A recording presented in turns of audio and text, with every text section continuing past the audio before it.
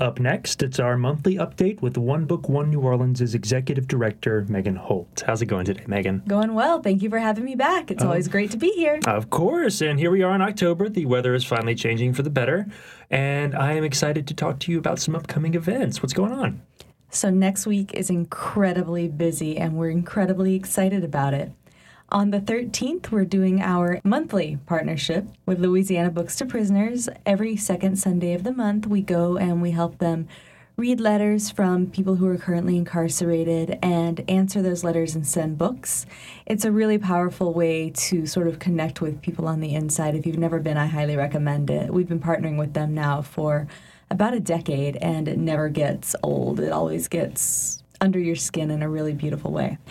Coming up after that, on the 15th, we have our October free public event. It's at the Marigny Opera House from 6 p.m. to 9 p.m. We've been talking all year about the incarceration system in Louisiana and looking at it through the lens of our 2019 selection, Vengeance. So after all this talk, after we've gotten our community really riled up about this issue, where does that riled upness go?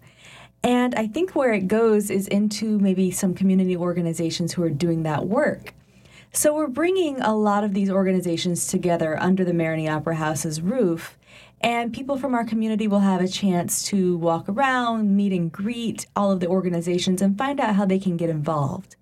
So come out. You can meet the First 72 Plus, Operation Restoration, Louisiana Books to Prisoners, our longtime partner, Roots of Renewal, Louisiana Center for Children's Rights, Daughters Beyond Incarceration, the Promise of Justice Initiative, and Innocence Project New Orleans. Okay, cool. Should be a really nice event.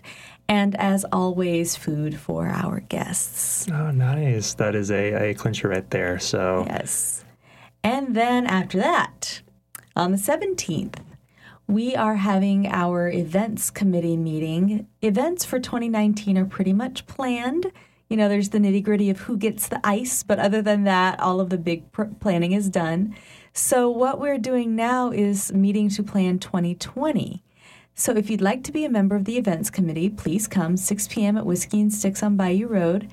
And you will not only get to help start planning our 2020 events, but you'll get a sneak preview at what our book is, because we're not announcing that till December. Oh, perfect, Megan. Well, that's exciting. It's a big week for y'all. Busy, busy. Yeah, and I know we're going to spend most of next month going into the Words and Music Festival that's coming up. But just to give people the dates for that so they can be looking forward to that. Yes, November 21st through 24th at the Ace Hotel primarily, although we'll be going other places for lunches and late-night events. Oh, beautiful. And I've been seeing a lot of those events popping up on Facebook. People should be checking that out and getting really excited. Yes, visit Words and Music on Facebook and also wordsandmusic.org. Oh, perfect. Well, that's all we've got for today. A little shorter one this week, but that's okay. I will end with a fun question.